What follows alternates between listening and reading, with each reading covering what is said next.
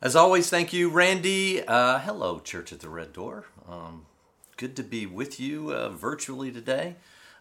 We continue our progress through the Gospel of Luke. As we saw, we kind of concluded chapter 4 last week.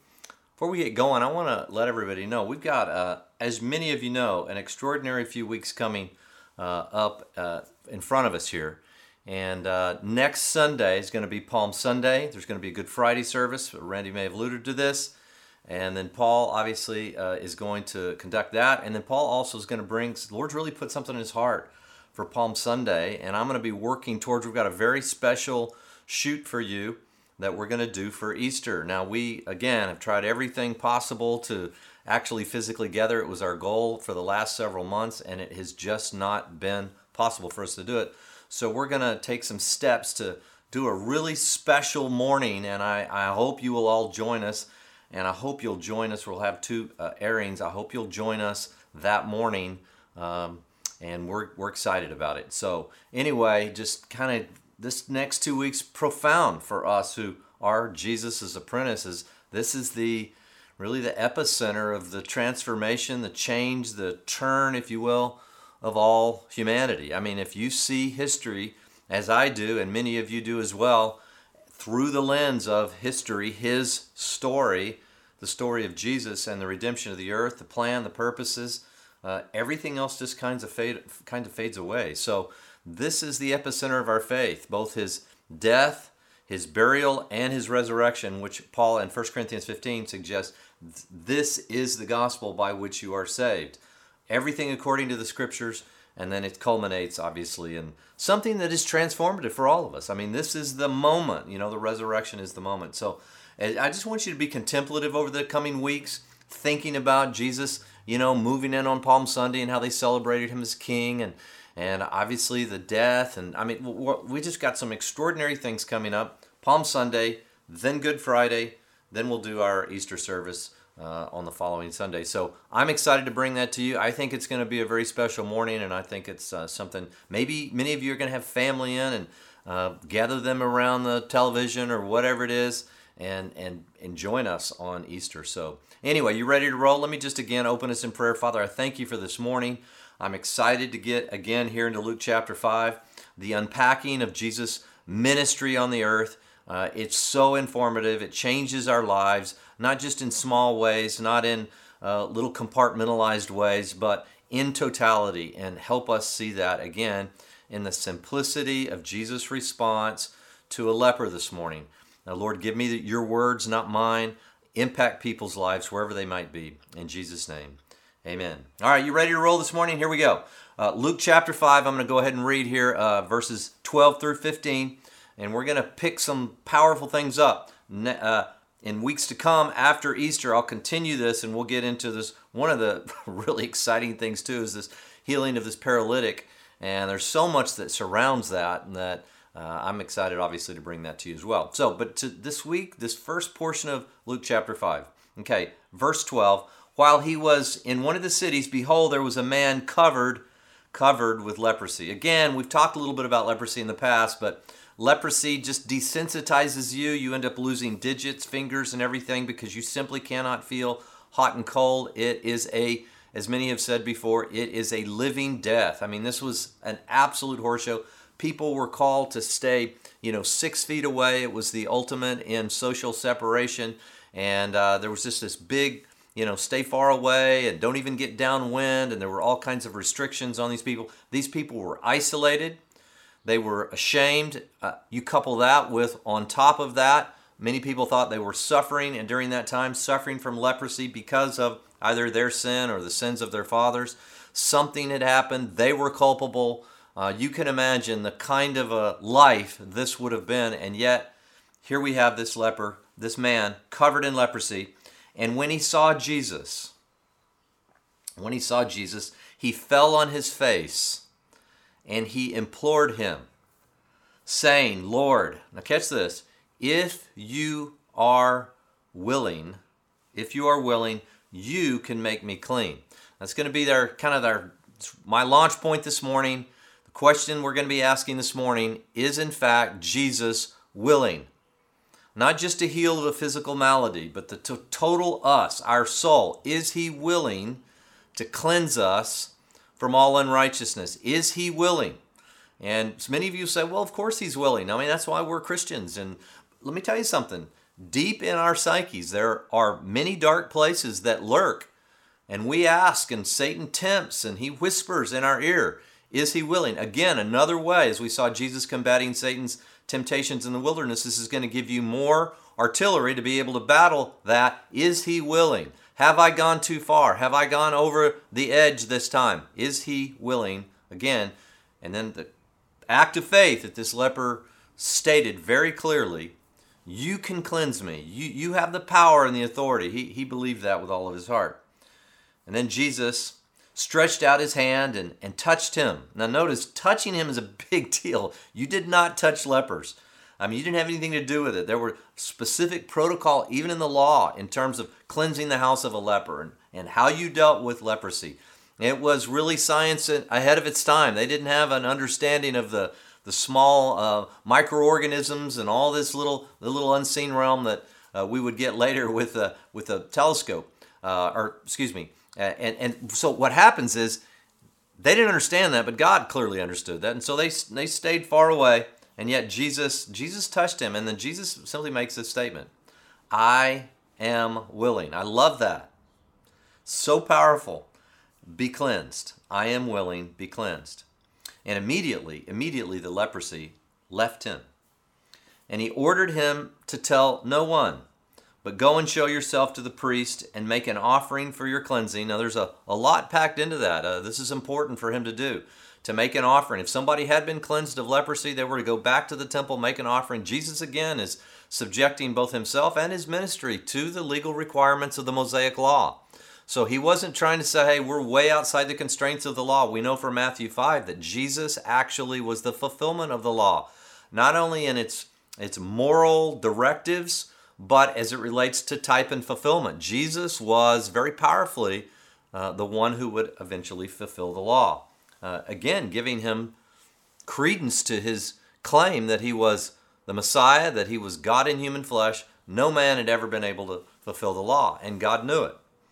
And so it says, go show yourself to the priest and offer an offering for your cleansing, just as Moses commanded, as a testimony to them.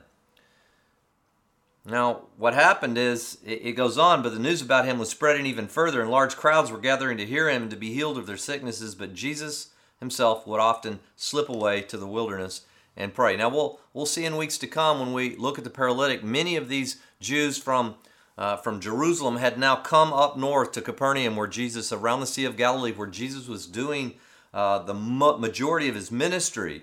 And they were there probably as a function of hearing about this leper among all the news that was traveling. So whether or not he kept quiet or not, and so what happens is we press forward into the future, and we can see that, boy, the crowds continue to gather, word's getting out. Now I want to, before we move on to this conceptual idea of, is Jesus willing, that I think will transform your lives. Some of you, again, may generically say, yes, I believe that. I mean, I believe that Jesus is willing. But then deep down, we don't. There are areas of our life that we aren't for sure that Jesus is willing. But before we do, I want to look at verse 16. Jesus himself, again, would often slip away to the wilderness and pray. We see that over and over. We talked about it a few weeks ago. Silence and solitude. What a critical aspect that is, to be able to hear from the Lord, to be able to do it. I love the commentator Barclay. Listen to what he says. He says, the love and the eyes of God, when Jesus was away in the wilderness, lonely places, time alone with the Lord, the love in the eyes of God compensated him, that's Jesus, for the hate in the eyes of men. I love that. The love in the eyes of God that he saw when he was away in those moments of solitude compensated him for the hate that he was feeling towards a world that was going to reject him, spurn him, and eventually crucify him. Many in the world, at least the world system. So there was compensation. Let me tell you something. When you get away and you get off in quiet and solitude, sometimes, this pandemic has forced us into places. But let me tell you something. It's powerful if we can embrace those moments. Mine are usually, and I've said it before, mine are usually very early in the morning. When I very first wake up, still dark. I mean, those are my moments that I am best, most attuned. Of course, I can pray during the day and pray in the evenings and things, but I am most attuned, still dark, and those are my times of quiet and solitude. And I really, I feel His presence. And sometimes when I'm suffering, maybe accusations or, I don't really consider it persecution, but sometimes things come against me in ministry from outside and inside the church. And let me tell you something, those compensate me. When I look into the eyes of God in those moments, it compensates me from sometimes what I feel from others that may not be so positive. So I love that from Barclay. Now, again, let me just say this. Maybe you grew up and just somehow you grew up in a Christian home, and from a very early age, it was built into the very fabric of how you viewed the world. Maybe from an early age, you just kind of believed that God was willing, God loved you. You understood that. You've always seen Him as a compassionate, loving God that reached out in grace to you. That certainly is the gospel. Let me tell you something. You are profoundly, profoundly blessed because of that. Many do not have that. Maybe they didn't grow up in a Christian faith, or maybe they grew up in a household, but it was very legalistic. And they always saw God as a God who would immediately, always angry with them, always just, always ready to strike out, always ready to punish somewhere down the road. There's just that sense, and it lingers in. And let me tell you something. I feel that. I have felt that in my own experience, but I have sat with hundreds of people, and I have seen this emerge, even in people that you couldn't fathom, that they would still cling to some of these ideas. Well, maybe Jesus is not willing. Maybe I have gone too far this time. Maybe I have failed too many times, and God is just done with me. And there is that sense in so many people. And let me tell you something. Many then would have that sense. They maybe don't have any concept of what Jesus said about Himself and the ministry, don't really understand the gospel, may have a perception that they do, that they understand kind of the Christian basic theological structure, and yet they turn and they become atheists. And why? Well, I believe many people become atheists, or at least agnostics, but many atheists, and say, I don't even believe in God. Why? Because could you live with that kind of dissonance in your mind? I mean, okay, let's say I'm going to believe in God, and yet my conception of God is God is not willing to cleanse me from all unrighteousness, that He's perpetually angry with me, that I have gone too far, I've pushed beyond the point of no return. And because of that, can you blame people for becoming atheists if that's their perception of God? In other words, I can't live with the thought that kind of a God exists, and that God may be at the end of my life and I may meet Him in some afterlife and stand accountable to Him. It is much easier to live life on this planet by just displacing the very idea of God, if that idea is founded in an unwillingness to come and have any kind of interaction with us, and certainly to forgive us. I just don't know that you can blame. And so people just jettison the idea of God. And even though they can look around in creation and say, there must be some fountainhead of this creative genius that I can see, they just push it aside, because their idea, if I let that God in, it will look like this. Now, let me say this. In some ways, there's a truth to that. I mean, the Bible's very clear that God is incredibly holy. No man, in fact, early on in Exodus, no man can see the face of God and live. We see God act in time and space, in justice, especially through the story of the nation of Israel. We know that God is holy. We know that. We see Isaiah and others as we've seen before. We saw Peter, just feeling he was in the presence of God through Jesus, and they fall to their face because of the holiness of God. We see Revelation where myriads upon myriads of angels are bowing down and worshiping. I mean, we cannot underestimate. This is not painting the picture of some grandfatherly, let boys will be boys kind of a mentality. God is holy and perfect and pure, and He deserves to be feared in the sense that we recognize His power and our unworthiness. Of course, there is absolutely true, but when Jesus comes on the scene, we see God's kindness. Jesus is God's kindness towards men. Think about it, Romans 2, verse 4. What does lead people to, okay, I'm going to change. I'm going to change. It's kindness. It's God's kindness. Do you think lightly, Paul says to the Romans, do you think lightly of the riches of his kindness and his restraint and his patience, not knowing that it is the kindness of God that leads us to repentance? It's a picture of God being willing.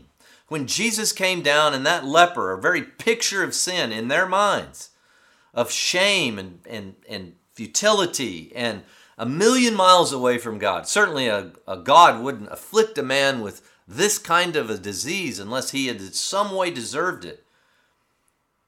And Jesus says, I'm willing. Be cleansed. God in Jesus was saying for all time to all of humanity, my patience, my forbearance, my kindness in Jesus. Look, when Jesus comes into the room, we can stay in the room with a holy God. Let me say that again. When Jesus comes into the room of your life, you can then have relationship with God. Without Jesus, you're fine to believe in a wrathful, just, holy, and maybe an angry God. Okay, but in Christ, God has demonstrated once and for all the kindness that he is showing to his creation. And the question is, would you be willing to do it? Do you think that God has, okay, now I'm not going to hold anybody accountable because of what Jesus did? No, let me be clear about this.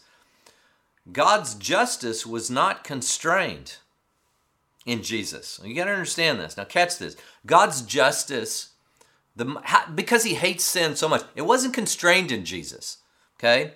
It was actually carried out upon Jesus. Are you with me? God's justice didn't stop at the cross and say, okay, I'm not going to pour out my justice. He poured it out completely. It wasn't constrained in Jesus. It was poured out upon Jesus.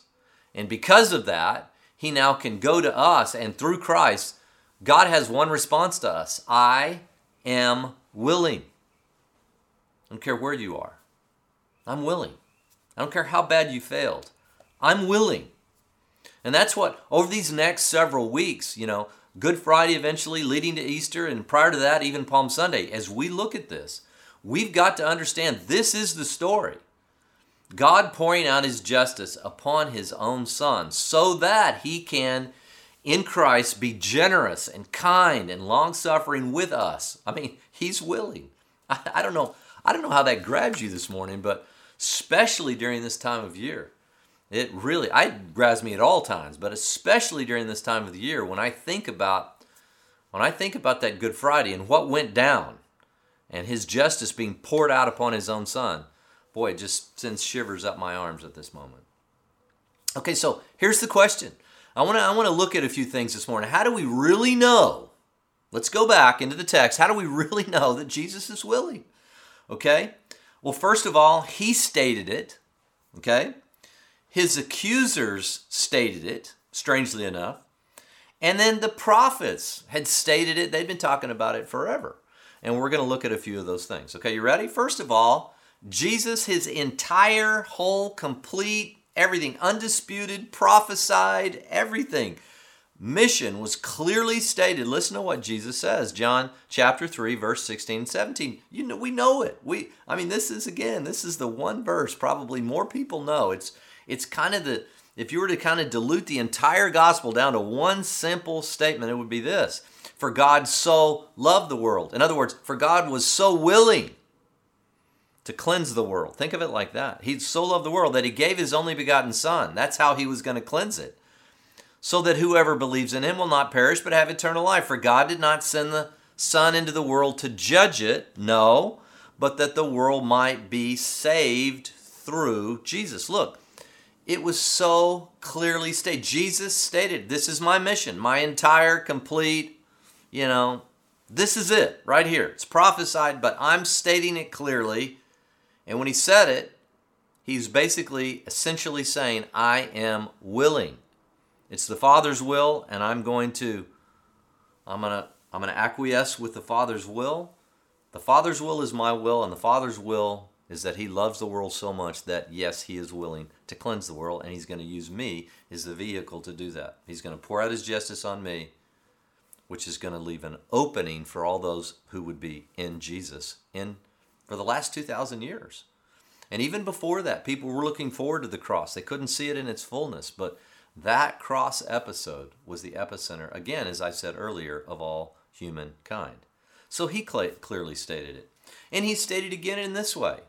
And I'm going to have some of our precious friends, this often, by the way, just this visits my mind, this passage, but I'm going to have, many of us are indebted to our friend Pete Dine, who's been doing an extraordinary, all of our AV team for sure.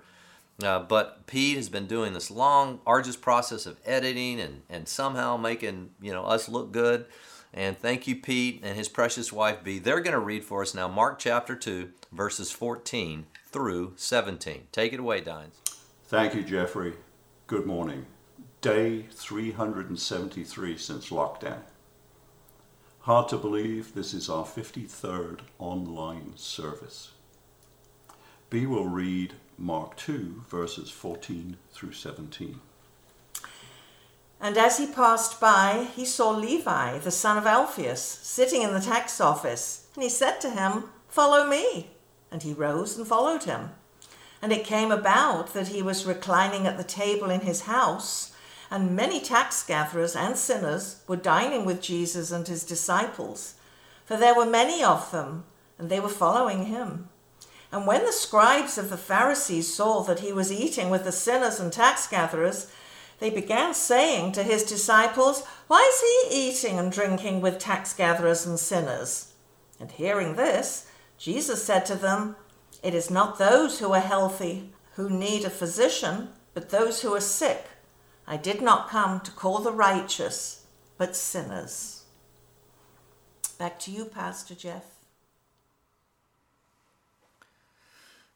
Thanks, Pete and Bea. Don't you love, I just love you guys' accent.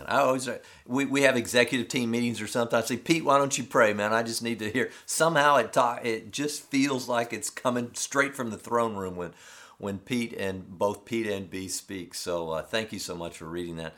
But did you catch that? Jesus is saying, again, clearly stating, I didn't come for the well. I came for the sick. I came for the sick. In other words, of course I'm willing. It was my very purpose. My clearly stated purpose is, yes, I'm willing to cleanse you. No, you've not gone too far. No, it's available to you today. No, but you don't know how I'm struggling. I even struggle with thoughts of unbelief and different things. Let me just tell you, he's willing to cleanse you today. Completely, your soul, which is much more significant than even a physical healing. Yes, we talked about this a number of weeks back. God in his gracious, passionate love for us, for sure. He loves, at times he heals us, at times it's not his will.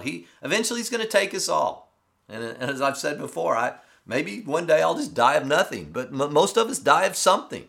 So every person that's ever lived on this planet, other than a couple of guys, Elijah and Enoch, that were taken to heaven, everybody's end up dying of something. Okay, but what's the real significant thing is that he's willing to cleanse. He is willing to cleanse your soul. He's willing to clothe you in his righteousness. He is willing. How do we know that? He clearly stated it. Now his accusers, interestingly enough, give us a perspective into God's plan to be with the unclean. His plan to be with the sick. Even his accusers were very clear about this. Matthew chapter 11, let me read this for you. "But to what shall we compare? To what shall I compare this generation?" Jesus speaking here. "It's like children sitting in the marketplace who call out to other children, saying, 'We played the flute for you, and you didn't dance, and we sang a dirge, and you didn't mourn. For John came neither eating nor drinking.' And they say," the religious leaders of his time, "He has a demon. John's crazy. He's out of his mind. He's controlled by Satan. But the Son of Man came eating and drinking, and they say," so this was his accuser. These were his accusers, "Behold, a gluttonous man and a drunkard and what? And a friend of tax collectors and sinners.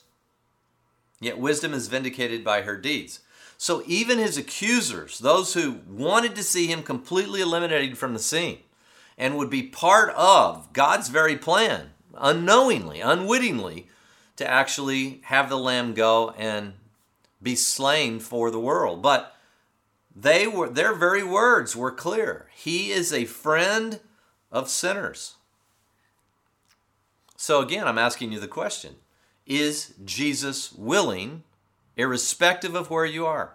Even his accuser said, well, obviously, look at him. He's hanging out with sinners. He's hanging out with crazy people.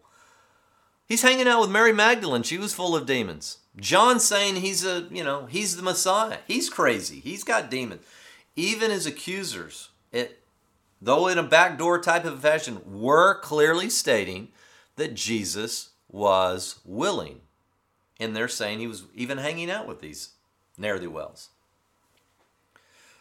So it was always going to be, and here's the next category, the prophets had always seen there were going to be a group of people who, and I'm calling them the admittedly helpless. In other words, we have to admit it, the admittedly helpless, that were going to be swept up into God's astonishing plans of total and complete cosmos cleaning. He's going to clean the cosmos, right? How's he going to do it? Well, the prophets were seeing it. So now the prophets are clearly stating that God is willing. Jesus stated it, his accusers stated it, and now the prophets are clearly making a claim in advance of Jesus that God's going to be willing. But unfortunately, I don't know if any of you watch Shark Tank, right? I've seen it a few times. And they've got a guy on there, and I don't know what his name is, but he goes by the name of Mr. Wonderful. Mr. Wonderful. I wouldn't want to be called Mr. Wonderful, but anyway, I guess that's his moniker, Mr. Wonderful. Well, I can tell you right now, the prophets had seen God's willingness to come down and cleanse people who were not Mr. Wonderful and Mrs. Wonderful. And in fact, it gave them such interesting metaphors to describe the people who God was willing to reach out to. Again, it appears God's coming down for the sinners. Not for some righteous nation, Israel, who's always, living up to their calling. No, they very rarely lived up to their calling. Some of these were directed specifically to Israel, but even through Israel, they were directed to us. But here's a few of the people, and some of the descriptives, either similes, metaphors, or whatever analogies that God, through the prophets, was using. I am willing, and here's who I'm willing. The admittedly helpless, they're going to be sheep. They're going to be birds of the air. They're going to be wild beasts. They're going to be people who deserve the stroke. They deserve to be executed. But I am willing. And then finally, folks who simply couldn't do anything for themselves. The spiritually blind, the spiritually dead. And then he goes on and uses things like bears and doves and gropers and moaners and all this other. I know you're thinking, well, where's he going with this? Well, let's go back into the prophets and see. Again, we're trying to establish, is God willing to you today, right here? Is God willing to cleanse you from all unrighteousness? The answer to that, clearly, now we're going to see it through the prophets, was yes. Ezekiel chapter 34, let me read. Therefore, again, Ezekiel speaking, God speaking through the prophet Ezekiel, therefore you shepherds, hear the word of the Lord. As I live, declares the Lord, surely because my flock has become a prey, my flock has even become food for all the beasts of the field. We'll come back to the beasts of the field again in a minute. For lack of a shepherd. Okay, so who are the beasts of the field? Well, they may have been overtaken by some wild animals, but also, very often, the Gentiles, the nations, were considered the beasts of the field. So, yeah, these are the bad guys. We're the good guys, and my flock here is being taken advantage of by the leaders of Israel. And this is even, again, 600 years before the time of Jesus. And they're struggling for lack of a shepherd. And my shepherds did not search for my flock, but rather the shepherds fed themselves and did not feed my flock. Therefore, you shepherds, hear the word of the Lord. Thus says the Lord God, behold, I'm against the shepherds. And here's what I'm going to do. Okay, you ready? Here's what God's saying he's going to do one day. I'm going to demand my sheep from them and make them cease from feeding sheep. Okay, so there's going to be a transition. So the spiritual leaders of Israel, God is going to take their authority, their spiritual authority away. And again, this is 600 years before Jesus. And they are going to cease from feeding the sheep. And then, you ready? So the shepherds will not feed themselves anymore, but I will deliver my flock from their mouth so that they will not be food for them anymore. Now listen to what he says in verse 11. For thus says the Lord, behold, I myself will search for my sheep and seek them out. Oh, now catch this. The sheep don't have a flock. Here's God, through the prophet Ezekiel, 600 years in advance, looking down through the corridors of time and said, I myself am going to shepherd these sheep. Verse 12 says, the shepherd cares for his herd in the day when he is among his scattered sheep, so I will care for my sheep, and I'm going to deliver them from all the places, and I will deliver them from all the places to which they were scattered on a cloudy and gloomy day. Here's sheep, walking, kind of walking around. It's gloomy. It's cloudy. You get the picture. Get the scene here. And they're looking, but there's no shepherds. The shepherds are over there. They're feeding themselves. They're taking advantage of their position that God's given them, and they're not feeding the sheep. So God says, I personally will come down. I will come down and shepherd them. And then Jesus, 600 years, appears, and he begins to talk about, I am the shepherd. And these are my sheep, and I'm not going to lose any of them. And then he uses parables and language talking about shepherd and sheep. Do you think that he wasn't referring to Ezekiel's vision here some 600? Of course he was. What again are the prophets saying? Here's sheep, right? They don't deserve it. They're just wandering around. Gloomy day, cloudy day, don't know where to go, getting caught, who knows? Falling off cliffs, getting stuck in mud, who knows? I mean, they have no idea. They're going to starve. Sheep, it's not a very positive view. But there's going to come a people, the admittedly helpless, that are going to, I am one of those sheep. And my life is pretty gloomy right now. And we're going to look to Jesus. And what do the prophets see? They saw that Jesus would be willing to shepherd us. Can you see that? Is that not beautiful? So first of all, sheep. The prophets were seeing the admittedly helpless sheep. Birds of the air, Ezekiel 17. Listen, verse 22 through 24. Thus says the Lord God, I will also take a sprig from a lofty top of the cedar, and I will set it out, and I will pluck from the topmost of its young twigs a tender one. So get the picture here. A lofty cedar, and I'm going to take a top twig, and I'm going to pluck it out, okay? And I'm going to plant it on a high and lofty mountain. What is that? What picture are you deriving here? I think clearly it's talking about the cross here in the future. On a high mountain of Israel I will plant it, that it may bring forth boughs and bear fruit and become a stately cedar.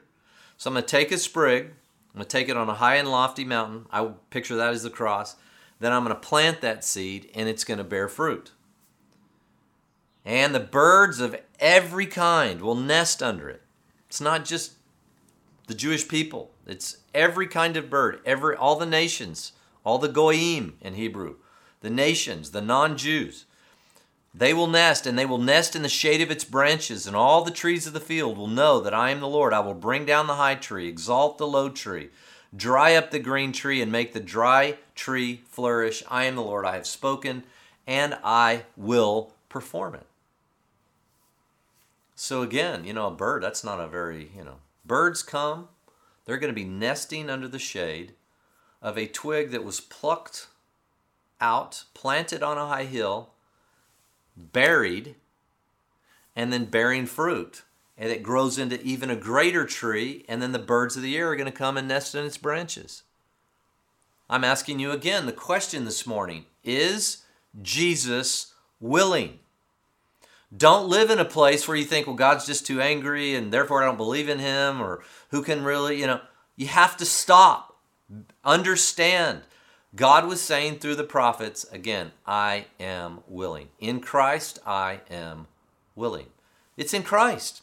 Christ is the one that's on the high hill, on the high mountain. Christ is the one who's planted, and Christ is the one, as we'll see in a couple of weeks, who is and was resurrected.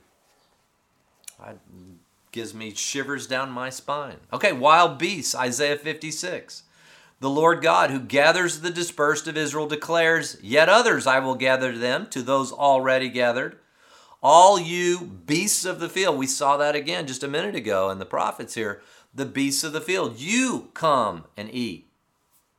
You come and eat. Is Jesus willing? Well, even the Gentiles, the dirty, polytheistic, unclean, not part of the nation, not part of the covenant, certainly had no concept of the Mosaic covenant. I mean, even the dirty nations. And here's God saying, I'm willing. Wild beasts, come eat. Birds, sheep, I am willing. How about people who deserved the stroke? Isaiah 53, one of the most popular, for good reason, pictures for Jewish people coming to know Jesus, is this picture of the suffering servant. He was oppressed, he was afflicted, and yet he didn't even open his mouth. Like a lamb that is led to slaughter, and like a sheep that is silent before its shearers. He did not open his mouth. By oppression and judgment, he was taken away. Again, this is being written 700 years before Jesus. And as for his generation, who considered that he was cut off out of the land of the living? Why was he cut off? For the transgression of my people, to whom the stroke was due. So who deserved the justice? Well, we did. First the nation of Israel, and then by extension, of course, the whole world. Of course we deserve the stroke. We deserve to be cut off from God in his holiness. The question again this morning is God willing? Well, he's saying through Isaiah that, yeah, I'm going to cut this suffering lamb who was not even going to open his mouth. I'll cut him off out of the land of the living for those who the stroke was due. Is he willing? You better believe he was willing. Otherwise, he wouldn't have taken the life of his own son. Again, let me say it again. God's justice was not constrained in Jesus. He poured it out upon Jesus. You got to get that. And then lastly, folks who couldn't do anything for themselves. Again, this is more specifically talking about Israel, but again, by extension, all humanity. Now catch this. Isaiah 59, verse 9 through 16. Therefore, justice is 1,000,000 miles from us. It's far from us. And righteousness does not overtake us. Maybe you're there this morning. Just doesn't feel like there's any righteousness in my life. We hope for light, but behold darkness. For brightness, but we walk in gloom. We grope along the wall like blind men. That's what I said earlier. Who is Jesus willing to reach out to? Who is God willing to reach out to? Well, gropers, blind people, spiritually speaking about. We grope like those, using a lot of simile here, we grope like those who have no eyes. Stumblers, we stumble at midday, as in the twilight. Maybe you're stumbling today. I've just stumbled. I continue to have this thing that besets me, this besetting sin. I want to be kind, and yet I find myself being a fool. I want to be generous, and I can find myself hoarding. Whatever it is, I struggle, and whatever, you name it. Maybe you're one of those who's, I'm the stumbler at midday. Among those who are vigorous, we're like dead people. All of us growl like bears and moan, sadly, like doves. Growling and moaning. Now, I don't know if this is going to work, and maybe they'll have to edit this out. But when I come in, I sense this in the morning. I got a perfect picture of this. When I get up early, it's still dark, usually around the house, certainly now with daylight savings time. I get up, usually very early, and it's dark, and I try to make our way through the living room. I try to make through our bedroom, trying not to wake Laura, and I exit our door, and then I go into our living room. And then it's like a haunted house. It is. I got all these animals that have gotten up a little bit earlier, and first of all, it's kind of dark, you really can't see. And then there's a little apparition that runs across the floor, hobbling. It's the three-legged cat. It's white, and it looks like a ghost. And it's kind of moaning a little bit. And then there's another cat over here, and it's kind of moaning. And then I hear from the kitchen. I hear this, ooh, ooh. The dogs, the Basset can hear me. And now it sounds like ghosts coming from the kitchen. Ooh, ooh. It's terrible. Actually, well, I'll play it. I don't know if it's going to come out right here, but this morning I said, they won't believe me. I said, maybe we can pull this up. This is, when I get up in the morning, this is what I hear.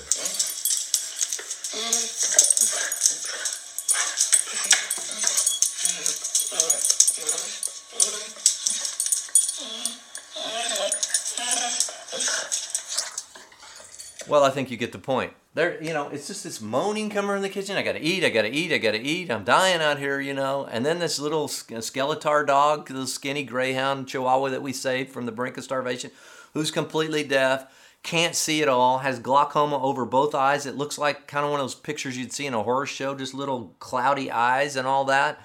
And she comes kind of, you hear the tick, tick, tick, tick, tick, tick. It's almost like a skeleton coming towards you. It's a haunted house. I'm telling you, it's a haunted. That's what this is like. There's not a whole lot.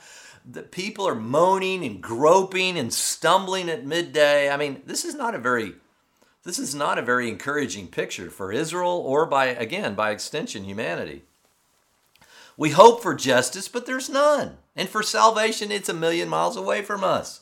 Our transgressions are multiplied before you. Our sins testify against us. Our transgressions are with us, and we know our iniquities.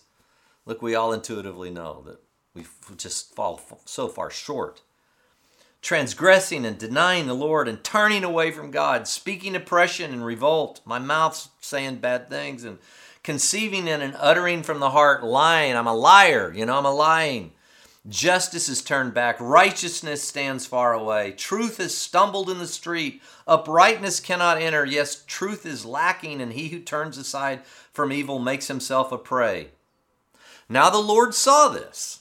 The gropers, the moaners, the whiners, the complainers, the people who stumble at midday. He saw all of it. And what was his response?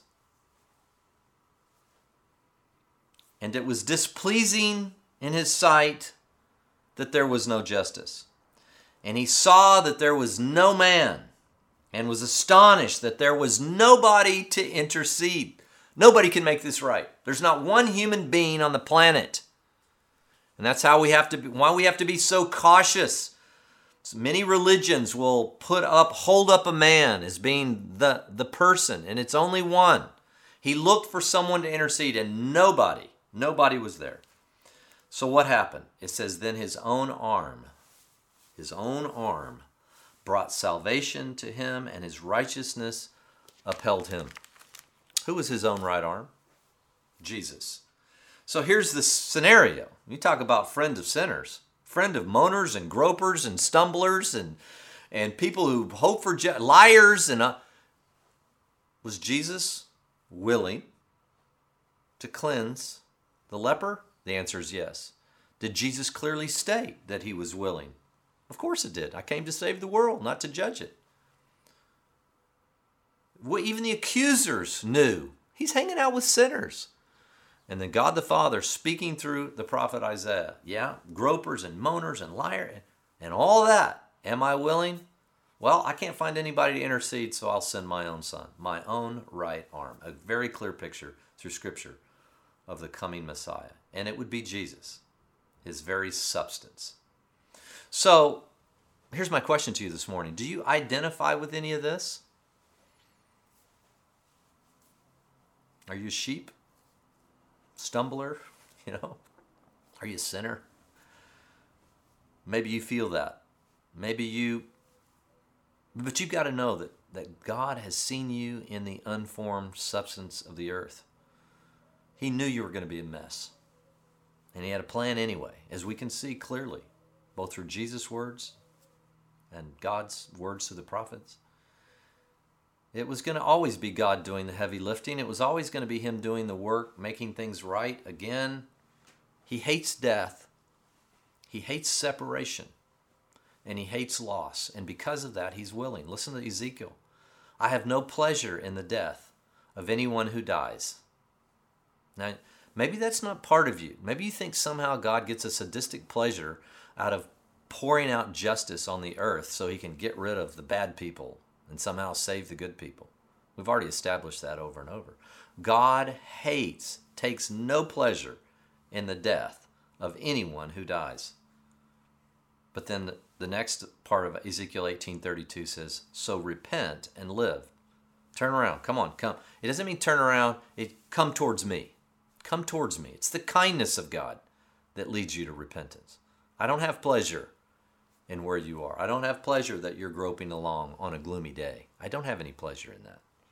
2 Peter 3, the Lord is not slow about his promise, as some count slowness, but he's patient. He's not wishing for any to perish, but all to come to repentance. I don't know how it could be more clear. He hates the death of the one. He hates death. He hates it. He hates separation. He hates loss. Is God willing? The whole story of the Bible says, yes, he's willing. And one day there will be a new heaven and a new earth. The day of the Lord will come like a thief, in which the heavens will pass away with a roar, and the elements will be destroyed in intense heat, and the earth and its works will be burned up. There is coming a day of justice to set all things right. But I will tell you that it is, as Isaiah had seen, it is an unusual task for God to bring justice. An unusual task. It's not his disposition. He hates death, separation, and loss. So again, I ask you, is he willing? The scripture's clear. Not only in the story of Jesus and the leper, but it is true throughout the entire story of the Bible. Now, last thing I'll say, there's just two things required for salvation. Maybe you're watching this on YouTube or something. Maybe it's years later. I don't know. Maybe you're part of our community and you just never really understood until right now. You always kind of felt you're part of the church, but then you just kind of felt separated and weren't sure that God was ever going to accept you. And I hope this morning has established that the answer to that, without any equivocation, is yes. But there are two things. First, you got to understand that you're radically sick. Absolutely. You are the problem. You are the oppressor. You're not just the oppressed. You are part of the problem. You're the oppressor. Your nature, regardless of how good you may be compared to your neighbor, whatever, falls immeasurably short from being okay in God's presence. So first you've just got to say, I am the groper, the murmurer, the liar, the sheep, the bird, I am all those things. I'm lost. It's a gloomy day in my life, and I have nowhere to go. I don't have any concept. I have no one to help me here. If you can just admit that, be the part of the admittedly helpless, then it's a simple faith in Jesus. The second part of that is simply that the leper responded in faith. Did you know that's all the leper said? You are able to cleanse me. You have the power to do that. And once you do, you can make me clean, he says. It's always and will always be the entrance into the kingdom. Your belief that Jesus, on your behalf, makes you right before the Father. He was the one that interceded, and it was always his will. It was always his plan, even before the very first fall. Back in the garden. It was already the plan. Now, I know all these things are hard, and so do you qualify? Would you be part of that group this morning? Well, let's pray. Maybe right now might be the first time. If you've never thought you qualified, today you can be qualified. We've gone through it. The text couldn't be more clear. I want you to pray after me. Lord Jesus, I'm part of the problem. I'm glad Jesus was a friend of sinners because I'm a sinner. Lord Jesus, I'm a lost sheep. I'm a bird with no shade. I am a wild beast. My instincts are animalistic to the core. I'm a liar. I have been at various points in my life, and I'm a liar. I murmur. I complain. All those things. Lord, I am part of the problem. But now, for maybe the first time, I see that you are willing to accept me. Not only to accept me, but you already love me. And so today I choose, and I ask you, will you cleanse me? And I'll tell you right now, folks, if you prayed that, his answer is yes. And I would say, go tell someone, email us, text us, get a hold of us. Let us know that now you understand that you are part of the family. And we'll do everything we can to help you in your journey. So Church of the Red Door, have a glorious Sunday. Get ready for this next couple of weeks. Get ready for Pastor Paul, what God has on his heart for Palm Sunday. Get ready for our Good Friday, the following Friday. and then our Easter presentation that we're going to have online this year. And we love you. We cherish you. We cherish this community. And I just pray you have a glorious week.